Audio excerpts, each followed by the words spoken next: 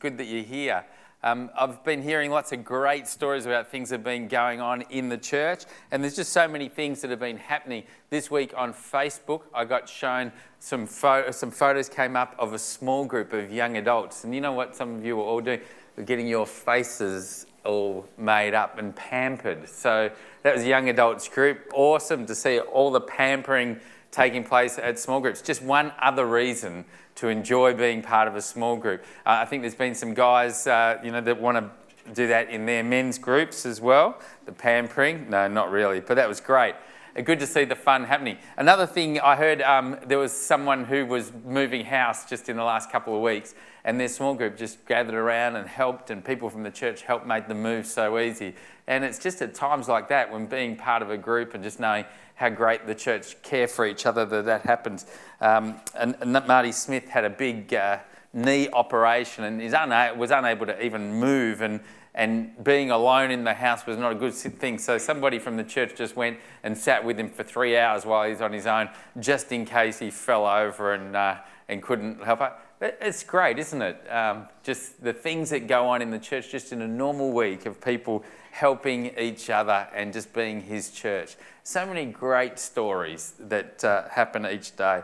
If you're here tonight and you've got your news sheet, it's great to just have a bit of a check out and see what's going on, because there's so many things that are going on and you wouldn't want to miss anything really exciting. One of the big things that is happening is that this week, tonight, is your last really opportunity for the girls' getaway, so they need the numbers. And so tonight, after the end of the service, you could go get a form and register for the girls' getaway. FPOS facilities are here, but that's next weekend. So it's going to be a great time away, great speaker, great food, great time there. So don't miss that opportunity, especially, it's a great way to get to know people. You see each other after church, but to imagine just talking for the whole weekend. So if you're a lady or girl and you'd like to get to know others, tonight is a great chance. The other thing, right here next Sunday night, is Aliki. Now, did you know she's one of the largest selling Christian artists in Australia? She's going to be here next week on the stage singing, and it'll be great to see her. So don't miss that, and I hope you really enjoy that. That'll be good. Also, we have people that are wanting to be baptised, and a great way, if you've been coming just recently and you've been starting to know a little bit more, learning a little bit more about Jesus, but you'd like to actually sit down and just go through what it means to be a Christian, what it means to be baptised, and what it means to be a church member, then this Wednesday night here at the church, the Inquirer's Course, there's a group of us that will be meeting together, and this is a great opportunity just for you to inquire. And you don't have to, by coming along, doesn't mean your whole life's signed away or anything like that. But for 2 weeks, Wednesday night, to check out about whether you might be wanting to take the next step in your Christian journey. It's a great opportunity as well. So just remember that. The other thing that I wanted you all to know was in 2 weeks' time on the weekend, we've got the Backyard Bard coming. And I think the Backyard Bard, a bard is like the town crier or the person that's the town storyteller and used to walk around, shouting out and declaring things. Well, there's a guy, Rob, who's from the Backyard Bard, and he's going to come in 2 weeks' time on Friday night. He'll be speaking at Youth United, and he's going to present the book of Luke. Without notes and dramatically, he'll speak the book of Luke. And then on Sunday morning, he's going to do the book of Ruth during the service. So it'll be really dramatic, and he'll be doing that as well. Then in between on the Saturday for 2 hours, we've got a workshop if you'd like to, find out how he does this dramatic biblical storytelling. And it's $12 for that, and you can register tonight as well. But if you'd like to do that, just a couple of hours on the Saturday would be great to be part of. Other thing you're all probably excited about, wanting to hear, last week we had our missions offering, and combined cash total and pledges came to this figure. No drum roll there. All right. $14,965. So that's just fantastic. And it's great that you've been able to give. And we're just great. So why don't we just thank God for all that came in and say thank you for giving as well. I know the kids' church gave too for the Girvan kids so that their schooling curriculum could be posted and brought back and everything. And Joan, how much did they receive again? 160 from little kids giving in our kids' church as well. So that's awesome. So great stuff. Just if you weren't here last week, you can still get pledge forms and put them in an envelope. Put them in the envelope as well. And the next is just fulfilling our pledges as well. So that's great. We had a church meeting Wednesday night, but we missed getting a quorum. I think, and whether the rugby was on or whether people clashed with small groups, whatever happened, we missed out on a quorum just by a whisker. Now, just letting you know, people say, hey, all the small groups are on Wednesday night. Why don't we have the church meeting on another night? But the reason we have it on the Wednesday night is just so that 4 Wednesdays in a year, you would say, our whole small group, we're going to the church meeting. Well, good day everybody. It's good to see you here tonight, and good to come around together around God's Word and to see what He would say to us in this time. So tonight we're continuing on in this series of hungering for God. And we all know, don't we, that hunger is a powerful feeling. Who feels hungry at times? Who feels hungry right now? Okay. And I guess especially for guys, young guys particularly, fit, healthy sort of guys, we need a lot of food and very regularly. And if we don't get it, we get grumpy, don't we? Is there any guys here who know what I'm talking about? Yeah, great, excellent. I know for me, if I don't get food regularly, like if I go, say, 4 or 5 hours without food, I'm no good at all at those 40-hour famines. I've made it, I think 10 hours is my record for that. But I find for me, if I don't get food for about 4 or 5 hours, I get a headache, my blood sugar drops, my patience falls, my level of godliness falls, and I just can't concentrate and I get desperate. And it's like that with hunger, isn't it? When we usually stay hungry until we get what we want.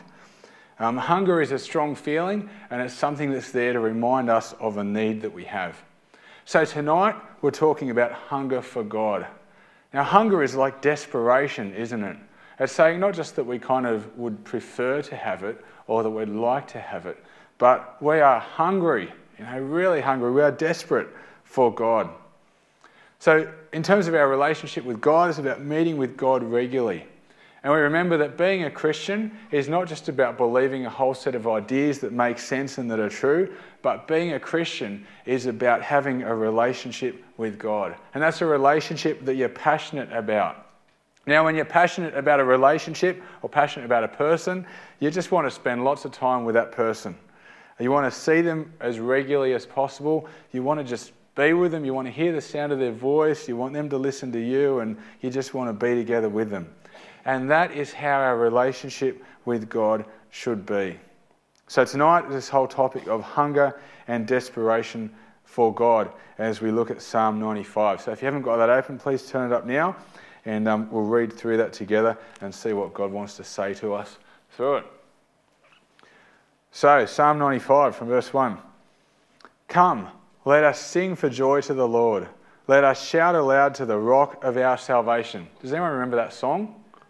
That's based on that verse. When I became a Christian back in the early 90s, that song was around and we sung it, I think, every Sunday. But come, let us sing for joy to the Lord. Verse 2, let us come before him with thanksgiving and extol him with music and song.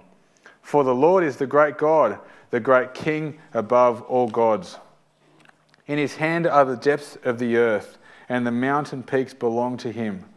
The sea is his, for he made it, and his hands formed the dry land.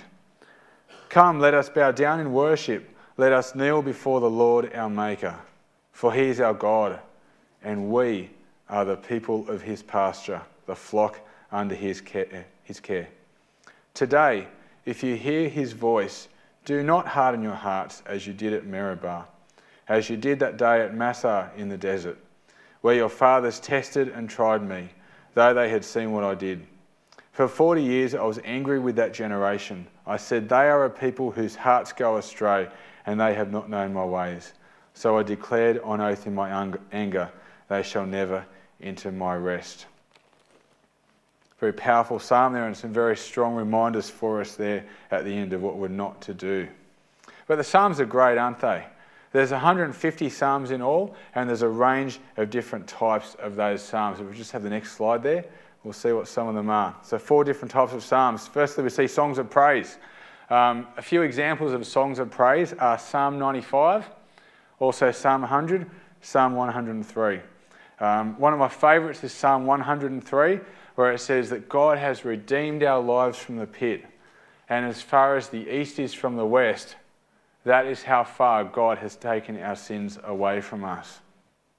And a lot of our worship, a lot of our songs that we have are based on these type of psalms, the songs of praise, the hymns of praise. Second type of psalm we have is songs of despair, like Psalm 88. They're those psalms where the writer's just saying, God, my life is awful. These people are trying to kill me. Everything's a mess. Where are you? You're nowhere to be seen. And the good person is just complaining about God or showing his despair or his sorrow. Feeling abandoned is an emotion that often happens in there as well. Another one is songs of thanksgiving, like Psalm 116. Now, songs of thanksgiving are kind of similar to songs of praise, but they're a bit different in the sense that songs of thanksgiving really focus upon specific things that God has done for us, rather than focusing so much on God's character. And then the fourth type of psalm we have, there's a lot of kind of subtypes as well, but broadly speaking, 4 types of psalms, and the fourth one is laments, where people bring their complaints, like Psalm 22 is a great example there. And with all the psalms, whether it's praising God or lamenting or whatever it might be, they can kind of be just on behalf of the individual, the person writing about how he's feeling, or might be writing kind of on behalf of the nation or of a group of people, saying how they're going. Either way, the Psalms teach us a lot about prayer and a lot about our relationship with God, and also about what God is like. The Psalms show us how to relate to God. And they show us that we can be and that we should be very honest with God. Now think about why honesty with God is really important. Now you know, don't you, that if you try to keep something from God or lie to God, you're not going to get away with it. Like he knows it already. He knows how you're feeling. He knows your thoughts. He knows every word you say, even before you say it. So there's no point keeping anything from him. We need to come to him very openly. And the Psalms in that way encourage us to make sure that when we come to God, that we do it very wholeheartedly. And as we know, that prayer and praise, the worship, really is the essence of our relationship with God. So the Psalms really help us to grow in our relationship with God as well as in our knowledge along the way. So this psalm that we have, Psalm 95, it's a song of praise. And of the 150 psalms, roughly 25 or so of the psalms are songs of praise. Just grab the next slide there.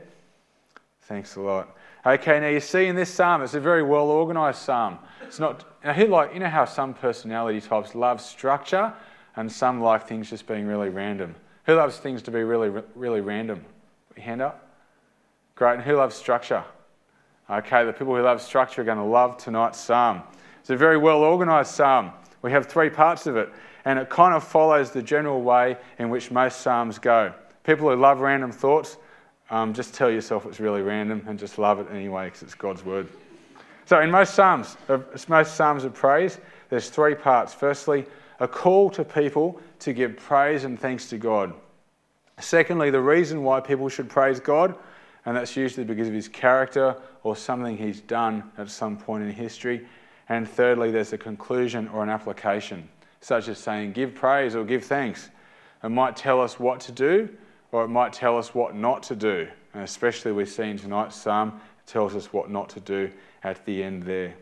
In Psalm 95, you see this come out really well. Verses 1 and 2 is a call to worship. Verses 3 through 7 are the reasons why we should worship God. And in verses 8 to 11, we see the conclusion and the real practical application of that stuff there. Now, it's important that you keep that slide in mind, the things that are said on that one, so that you know as we go through the psalm where we're up to and what the purpose of those verses are. And as you can do that, it kind of gives you a bit of an anchor, really helps you to understand where it's going and why those words are on there. So this psalm was used originally by the pilgrim worshippers as they approached the temple for a festival. It was what they called an entrance liturgy. Now, liturgy is one of those things that we don't do too much of in Baptist churches, but in some other denominations they do quite a lot of. And it was that kind of very ordered things that people would say or sing maybe as they would be in church or as they would come into church. This is one of those things they would sing as they approach the temple and as they come to worship. It would be a little bit like for us if we said that every time as you walk in through the doors, you need to sing or say a particular thing. Or maybe like as you jump out of your car, you need to start saying, "Come, let us sing for joy to the Lord. Let's shout aloud for the God of our salvation." So that type of thing, that's what the guys were doing. They were not ashamed of their faith at all. Whereas I think sometimes we're a bit too cool to do that sort of stuff, aren't we? Well, these guys, they had no shame at all. They just loved God wholeheartedly in a huge way. So the people here, they would use it as they progressed from outside of the temple through to the courts of the Gentiles, up to the entrance of the priestly court, and ultimately to the Holy of Holies. And this psalm was used by the people to enter into the presence of God. Not just physically, like they were walking in physically together, but psychologically, they were entering into the presence of God. And that's what we really need to do as we come to church. We kind of always end up showing up here, physically having our bodies in church, but sometimes our hearts and our minds really aren't ready to worship God. Does that ever happen for you? I know it happens for me sometimes. I come to church and I'm not with it, and I'm not kind of really, I guess, feeling that sense of worship. But this is one of those things that the people would use as they were coming to worship to really prepare themselves, their hearts and their minds to be psychologically ready to be in the presence of God. As they sung, "Come, let us sing for joy to the Lord. Let us shout aloud to the rock of our salvation." So it's moving your heart and your mind. And I think for us, it just reminds us that each one of us need to do something that works for us in order to get ourselves ready to worship God. Now, some people love to sing, love to worship, in song. Some people love to meditate or to pray and just kind of reflect and think. And other people just love to read scripture or maybe read some theology. And as they do that, that inspires them to worship God. Now, I wonder if you can think for a moment of those three things. What would be the thing that really brings you into the presence of God and gets you ready to worship God? Is it singing? Is it singing and worship at the start of church? Or is it maybe that meditative sort of reflective prayer? Or is it doing some reading scripture or reading some theology? Whichever one it is for you, it may be a mixture of one or two, but whichever one it is for you, I'd really urge you to do that each week.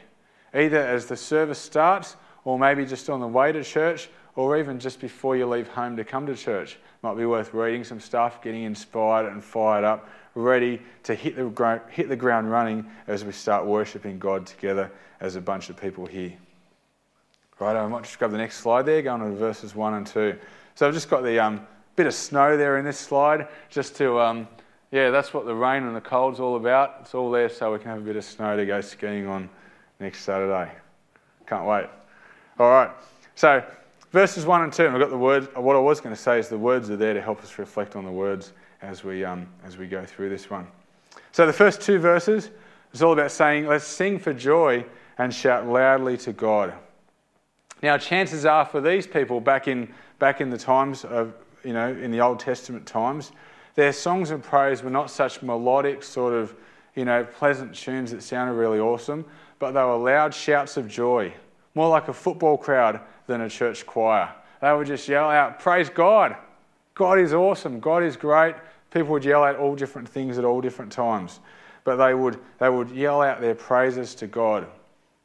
And it reminds me of sometimes when I've been involved in kids ministry. It's great when you say to the kids, "Hey, everybody, just yell out, praise God." And they'll go, "Yeah, praise God." And they will do it in their own voice and in their own time. And some of the boys especially yell it as loud as they possibly can.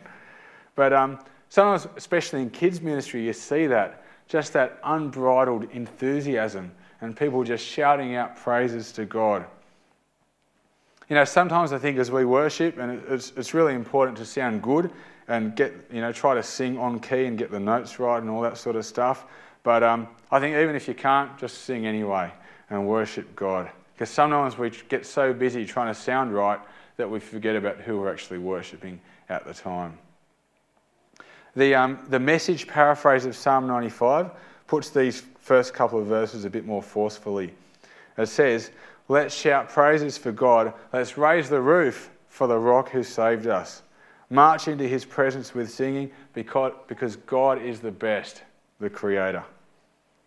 So that's a challenge for all of us, to lift our eyes and to lift our thoughts, not so much off of our own circumstances, but I think from our own circumstances, from wherever we're at, whatever's going on in our life, whether it's good or bad, whether things are going according to plan or not, wherever we're at, we need to start in that place, and from there, we need to focus upon God and worship him. Remember who he is and remember his work in our life.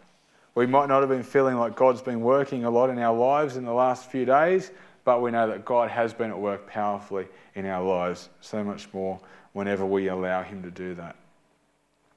It reminds me sometimes the way, it's really important to get our thoughts off of ourselves and onto God. And that's what some of this worship stuff is about. Some people, and I think it's kind of human nature at times, some people are really self-absorbed. Like life in the world is all about me. It's about what I think, it's about how I'm feeling today. I'm the centre of the universe and no one else matters too much.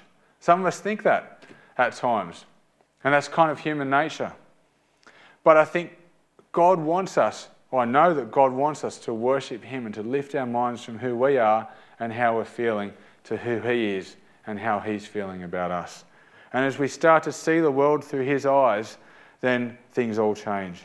God changes us, he touches our lives and transforms us. And that allows us to focus more upon him and upon the people around us, as opposed to focusing upon ourselves.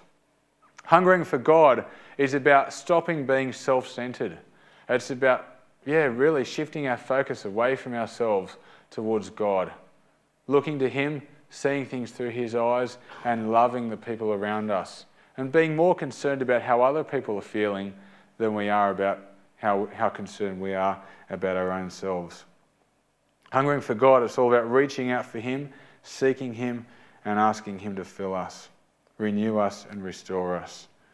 And we remember, as we're told in James chapter 1, that every good gift comes from God. And also in Isaiah chapter 40, that God gives strength to the weary. So God is the one who gives us what we need. We don't kind of generate it from within ourselves, but as we look to God, he gives us what we need to look to him more and more. And he satisfies our souls. So when we want to grow in our relationship with God, let's look to him, lift our eyes to heaven, and allow him to really change us. Because he's the rock, he is our rock, and he is our salvation. So these first couple of verses, they're saying we are called to worship God in a big way. The writer's saying, come, let's go and sing for joy. Let's shout to the Lord, and let's come before him with thanksgiving and music and song. So he says, let's do that. And then in verse 3, he goes on to flesh out the reasons why we should worship God. And as we read there in verses 3 through 7, we see some pretty big statements. Firstly, we see that God is the Lord and the King over everything and everyone. Can we just have the next slide there, verses 3 through 7? God is the Lord and King. Oh, yep, we said another one there, verses 3 to 7. All right. God is the... let's go back to that one, because that's an important part of the sermon there. You need to get the complete picture of God, don't you? Because if you just end up getting half the picture, you really do get ripped off. All right, you don't want to buy a car like that. All right, so verses 3 to 7 tells us all about God. Our Lord is the great God. He's the King over everything and everyone. He owns the mountains, he owns the valleys, the ocean and the land, everything. He made everything. Not just that, he made us as well. He's not just the big God out there, but he's the powerful God in here, within us. And we are his people, and he is personally looking after us. It's really easy to say those things and to kind of nod in agreement and go, yeah, God's the God of everything. Yeah, that's right, of course it is. But I think it's really hard to comprehend what it really means. And I think that's why, with those statements there, it's important that you don't just read over them and agree with them and kind of tick them off. But you've actually got to go back over it. And it would be a great idea, if you can this week in your quiet times, to go over this psalm, especially verses 3 to 7, the reasons why we worship God. Read over it, reflect upon it, pray about it, and ask God to lead you. And worship in whatever way suits you as a response to what is said in those verses. If you can spend, for verses 3 through 7, don't just spend 30 seconds or 60 seconds reading it, but try to spend 15 or 20 minutes every day this week. And as you do that, you'll just see more and more each day, and you'll be moved more and more about the power of these words and the power of who God is. So that's a good thing for you to do if you possibly can this week. Now think for a minute, how would life be? I think sometimes the way to appreciate who God is and how powerful He is to think for a minute what it would be like if God did not exist. That can help us to appreciate things. So, what would life be like if God didn't exist? What would your purpose in life be? How would your relationships be any different? How would your priorities be different? How might your thoughts or your morals be different if God didn't exist? And how would your schedule be different? And how would your life be different if God didn't exist? I think it'd be very different. Actually, you wouldn't need to worry too much about how it would be because you wouldn't exist either if God didn't exist. Remember that God created us, He put us here. He's a great God, but we would be nothing, literally. We never would have existed, we never would have breathed, we never would have thought a single thing without God. Isn't that incredible? God made every piece of us, and without Him, we would be nothing whatsoever. In Psalm 139, we read, the writer there says, "For you created my inmost being. You knit me together in my mother's womb. And I praise you, God, because I am fearfully and wonderfully made." So God made us and He knows us. And the psalmist says, "God, you know when I sit and when I rise. You perceive my thoughts from afar. Before a word is on my tongue, you know it completely, O Lord." So if God didn't exist, we would not exist at all either. But on top of that, if God didn't exist, nothing in this world would exist either, because He sprung it into being out of nothing. He created out of nothing. So everything we are, everything we see, everything we touch, everything that exists anywhere in this universe is here because of God's grace and His creative power and His love for us. In Revelation chapter 4, the people cry out there, "Holy, holy, holy is the Lord God Almighty, who was and is to come." And as they worship God, they say, "You are worthy, our Lord and God, to receive glory and honour and power. For you created my inmost being. So for you created all things, and by your will they were created and have their being." God has created everything. He deserves the praise for everything as well. I think there are so many things in life that we take for granted. Would you agree? We sure do. There's so many. I think pretty much just about everything we have we take for granted. I know that a mother or a father, they hate it when they do heaps and heaps of things for people over years upon years, and then they are taken for granted. In the same way, God doesn't appreciate it when we take Him for granted. And that is why we need to take the time to appreciate Him for all that He's done. Appreciating God stops us from taking Him for granted. And appreciating God is all about increasing His value in our hearts and minds. You know how depreciating, like if the Australian dollar is depreciating, that means its value is going down. If it's appreciating, its value is going up. So as we say here, appreciating God is all about His value in our life and in our heart is going up. That's what reflection upon His character and His good gifts to us does for us. As we appreciate Him for all He is and all that He's done for us. I wonder if you've ever sat down and made a list of everything that God has done for you. If you did that, you'll never complete the list. But you could definitely fill up a page worth of great things that God has done for you.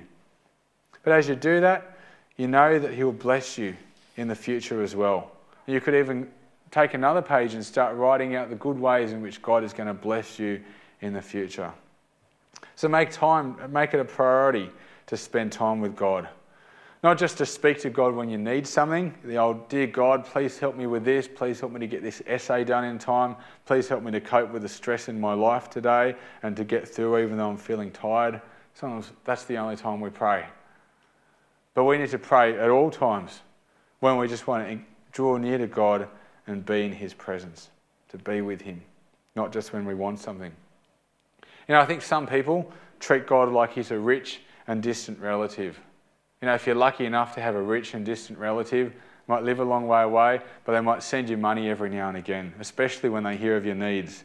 So you kind of just keep in touch with, I haven't got this, so I'm just talking, I can only imagine what it's like to have a rich and distant relative. But, you speak to them when you need something. You let them know, then they send you money straight away. Keep in touch with them for the sake of getting presents out of them.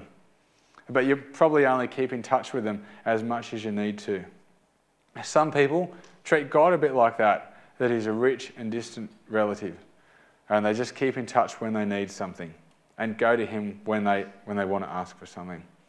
But hungering for God, which is what this series is all about, is about drawing near to God. Coming near to God, not because we want something, but because we just want to be with him.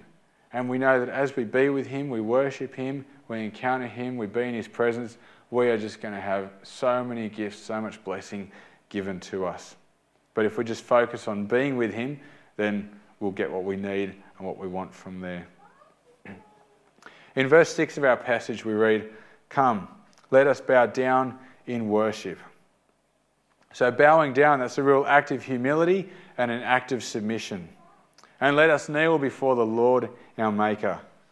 Kneeling is a good way of hungering for God. It's kind of an uncomfortable thing to do physically, like to kneel on the ground or to bow down, but we do it because we respect the person we're doing it to. It reminds us of our frailness and of the person's power. But kneeling is a way of hungering for God, coming before him. And remembering, as we read in the verse there, that he is our Lord and we are his sheep. Now think for a minute about that relationship between the shepherd and the sheep. It's a powerful sort of relationship. It's not an equal sort of relationship. It's not a relationship where the sheep and the shepherd go walking along and say, "Hey, what do you think we should do? Where do you think we should go? Let's talk about it and then let's go there together." It's not like that at all. But it's a relationship where one person, the shepherd, is leading and he's saying to a whole bunch of sheep, "Come this way. I know where there's some good stuff. I know what you should not do and I know what you should do. So please, for your own sake, come with me. You'll be well fed and life will be a lot smoother." So there's one leading and there's one following. One is taking care of things, looking after things. That person knows what's going on. The shepherd knows his stuff. He knows the land, he knows the sheep, he knows the weather, he knows what they need. The sheep just need to trust and follow. Now it's like that with us for God too. Remember that he is the shepherd, he's our Lord, and we are the sheep. We need to follow him and trust him in every way. That's why we need to be regularly in the Word of God, so that each day we can be reading stuff and asking God to show us how to live our lives, asking him to guide us, rebuke us where necessary, and show us the way. And I think this whole thing of familiarity with God, taking God for granted, is really important to get our heads around in this series on hungering for God, because familiarity with God, I reckon, is one of the biggest enemies of hungering for God. When we're familiar with God and his ways and everything he's done for us, we kind of say, yeah, we know what this is all about. We know God. We've heard that lesson before. We've heard a sermon on that passage before. We've done a Bible study on that before. We know everything there is we need to know. It's kind of a sense of being familiar, being satisfied with what we have. But we need to not have that. We need to hunger for God. We know God. We've heard sermons before. We've read the Bible before. We know a lot of what it says. But we need to hunger for him, be in his presence, and read his word regularly. That's what it's all about. Because we know that God is an absolutely great God. He keeps on being great towards us. That might be part of why we don't appreciate him as much as we should. Because we know that even if we are not good towards God, even if we don't spend time with God, he's still going to be there for us when we need him. So maybe we do take him for granted a little bit. I think the way familiarity works is that we have something, And when we have that one thing for a long time, we start to forget how powerful that thing is. I wonder if you can think of something where you've been familiar with it and when you've started to take it for granted over time. And maybe a family member that you've taken for granted. You see it drastically with your kids when you give them new toys and stuff. They think it's the most important thing in the world. You give it to them, they play with it until they go to bed that night. The next day they play with it a little bit, and after that they just don't play with it again for 6 months. It's like they have this thing and then they have a bit of fun with it and then they just leave it aside and virtually forget they have that toy. And then you go to the shops the next week and they're asking to buy that same thing again. You're like, I bought that for you already. Just go home and play with it there. And maybe even for us when we have good health, if we have a period of good health for months or years, we might start to take that for granted and not appreciate how good it is to have that.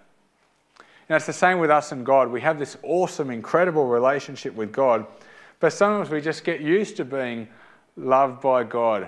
It's a very comfortable place to be, and we kind of get accustomed to God looking upon us with eyes of favour, especially if we've known Christ for a long time. It's true that familiarity can breed contempt. And familiarity with God, as I've said before, is, I reckon, one of the greatest enemies of true and passionate worship for God, and one of the biggest enemies of hungering for God. Spiritual growth is one of those things where momentum is really important. As you start to grow, you just start bit by bit, and as you start to grow, that growth becomes even stronger and you have a greater and greater passion for growing stronger. It's a bit like a snowball rolling down a hill in the cartoons and all that. It picks up speed the further it goes and it gets bigger and bigger all the way. But in the same way, if you're slipping away from God, your passion for Him can kind of very easily slip as well and just start to kind of not happen so much. Then it becomes easier and easier to ignore Him and to leave Him out of our lives. So the encouragement from that, knowing that momentum is so important and the direction you're heading in, whether you're growing or whether you're slipping away, the encouragement is that wherever you're at, just get it going in the right direction. You may be feeling far from God now, but just start to grow, bit by bit, day by day. And as you start to grow, you get more and more passion for growing and spending time with God. One thing builds upon another, and that whole cycle gets going. So get it going the right way. As you draw close to God, He will be found by you. And as we read in James chapter 4, it says, "Come near to God, and He will come near to you." God wants to have a really close relationship with us, so let's come to Him. Let's come, let's sing for joy to the Lord. As we read in verse 6, come, let's bow down in worship, and let us kneel before the Lord our Maker. Realise the things He's already done for us, and look forward to those things that are ahead. So verses 3 to 7, that's the real positive side of the story. That's what we should do and why we should worship God. Now as we move on to verse 8, verses 8 through 11, we are warned and we're told what not to do. If we can just flick the slide over to verse 8, that's great, thanks. All right, there's some real pertinent warnings here about what we're not to do. And when we hear God's voice, do not harden your hearts. You know, a hard heart is a really ugly sort of a thing. A hard heart is kind of like a piece of concrete inside of you. If you can think of a piece of concrete, the water bounces off of it, nothing gets in, nothing makes an impression, and nothing really comes out of it either. A hard heart does not listen, a hard heart does not change, and a hard heart lives in ignorance of the world around it. A hard heart is an ugly thing that's unpleasant to live with, and a hard heart misses out on a lot of the best things in life. A soft heart is very different. It says, do not harden your hearts. Instead, have a soft heart. A soft heart listens to God and listens to people. A soft heart receives blessings from other people, and it also gives out a lot of blessings to others. A soft heart is like that nice tender soil that soaks up the rain. The rain falls upon it and it just seeps in there nicely, and then plants flourish in that environment. That's what a soft heart is like. And a soft heart is full of life and is a blessing not just to the person who owns that heart, but to the people around it as well.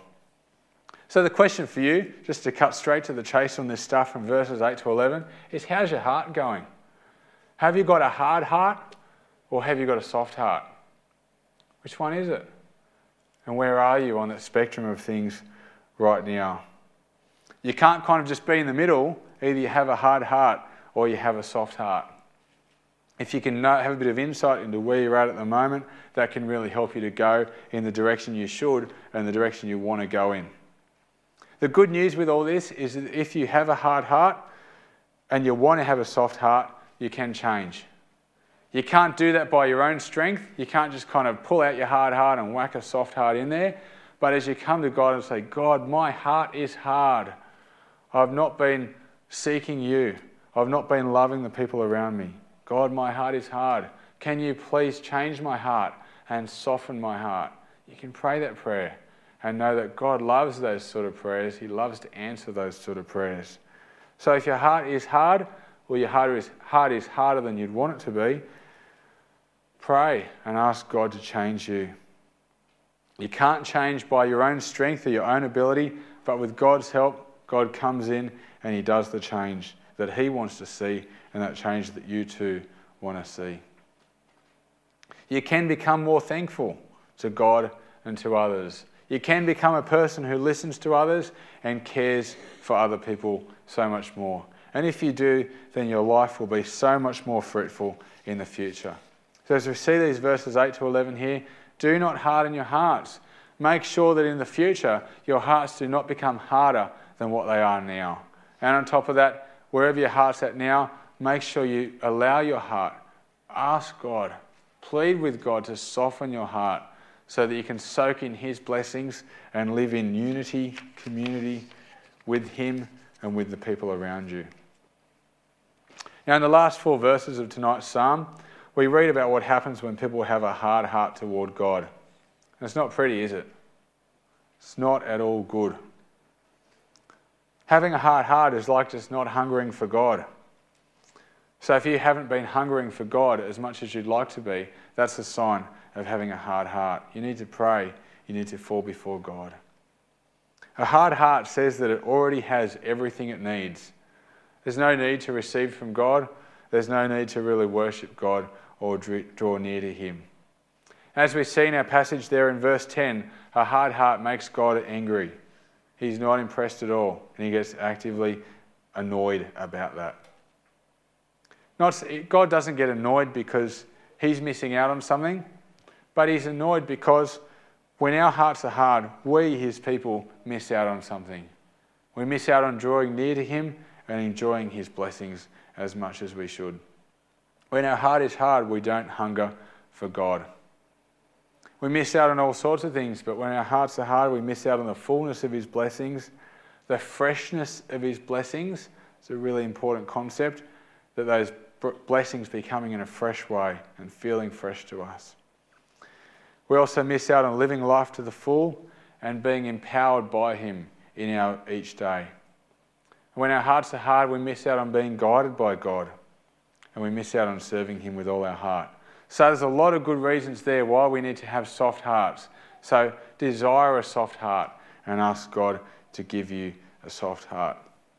Now, just as we finish off tonight, there's a few quick, really practical ways to develop a soft heart that hungers for God. First way is to reflect upon God's general blessings. That is, think about all the good things that God has done throughout all history for everything in the world, for everybody in the world. Think about those things, reflect upon that, and that will give you a soft heart that desires God. Secondly, reflect upon God's specific blessings in life. Not just does God love everybody and bless everybody, but He loves you so much, and He has blessed you so much throughout your life. So reflect upon that. Don't just kind of go, oh yeah, that's cool that God did that. But take some time to really think at length upon that and how good it is that God has done that for you. Thirdly, reflect upon the way that God has blessed other people around you. It's a great praise point, isn't it? When you can see the way God has worked in someone's life, just a friend of yours here at church or something, you can say, praise God, because He came through for that person and He's really helped that person. That's a good reason to praise God and a good thing that will really soften our hearts. Fourth one is we need to make sure that we seek his guidance and his direction for our everyday. It's just so important that we don't just kind of live our lives on autopilot, but that each day, at the start of the day or during the day or the end of the day or wherever, we seek his guidance and his direction for our lives. And a thing I've mentioned quite a bit throughout this message tonight is the idea of reflecting. Not just reading or skipping over something, but deeply reflecting, kind of meditating upon things. So when you read scriptures, especially one of these Psalms where it's telling about how good God is in verses 3 through 7, don't just read it and go, oh yeah, I understand that, but take time to really reflect upon it in a big way. And the last one, in developing a soft heart that hungers for God, have a high sense of expectation. Because you know that you've got this relationship with God.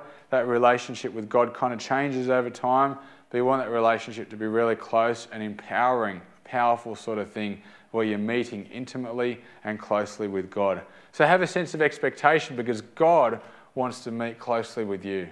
And when you seek to draw near to God, God draws near to you, and it's just awesome.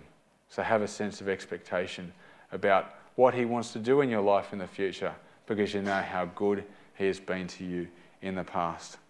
Let's pray together. Dear Father, we just want to thank you that you are such a great God. You've done awesome things for this world, for everybody, but particularly for me, for us, for each one of us. You have blessed us and you continue to do that. And thank you that being a Christian is not just about believing some things, but it's about being in a relationship with you. Thank you that relationship can be close.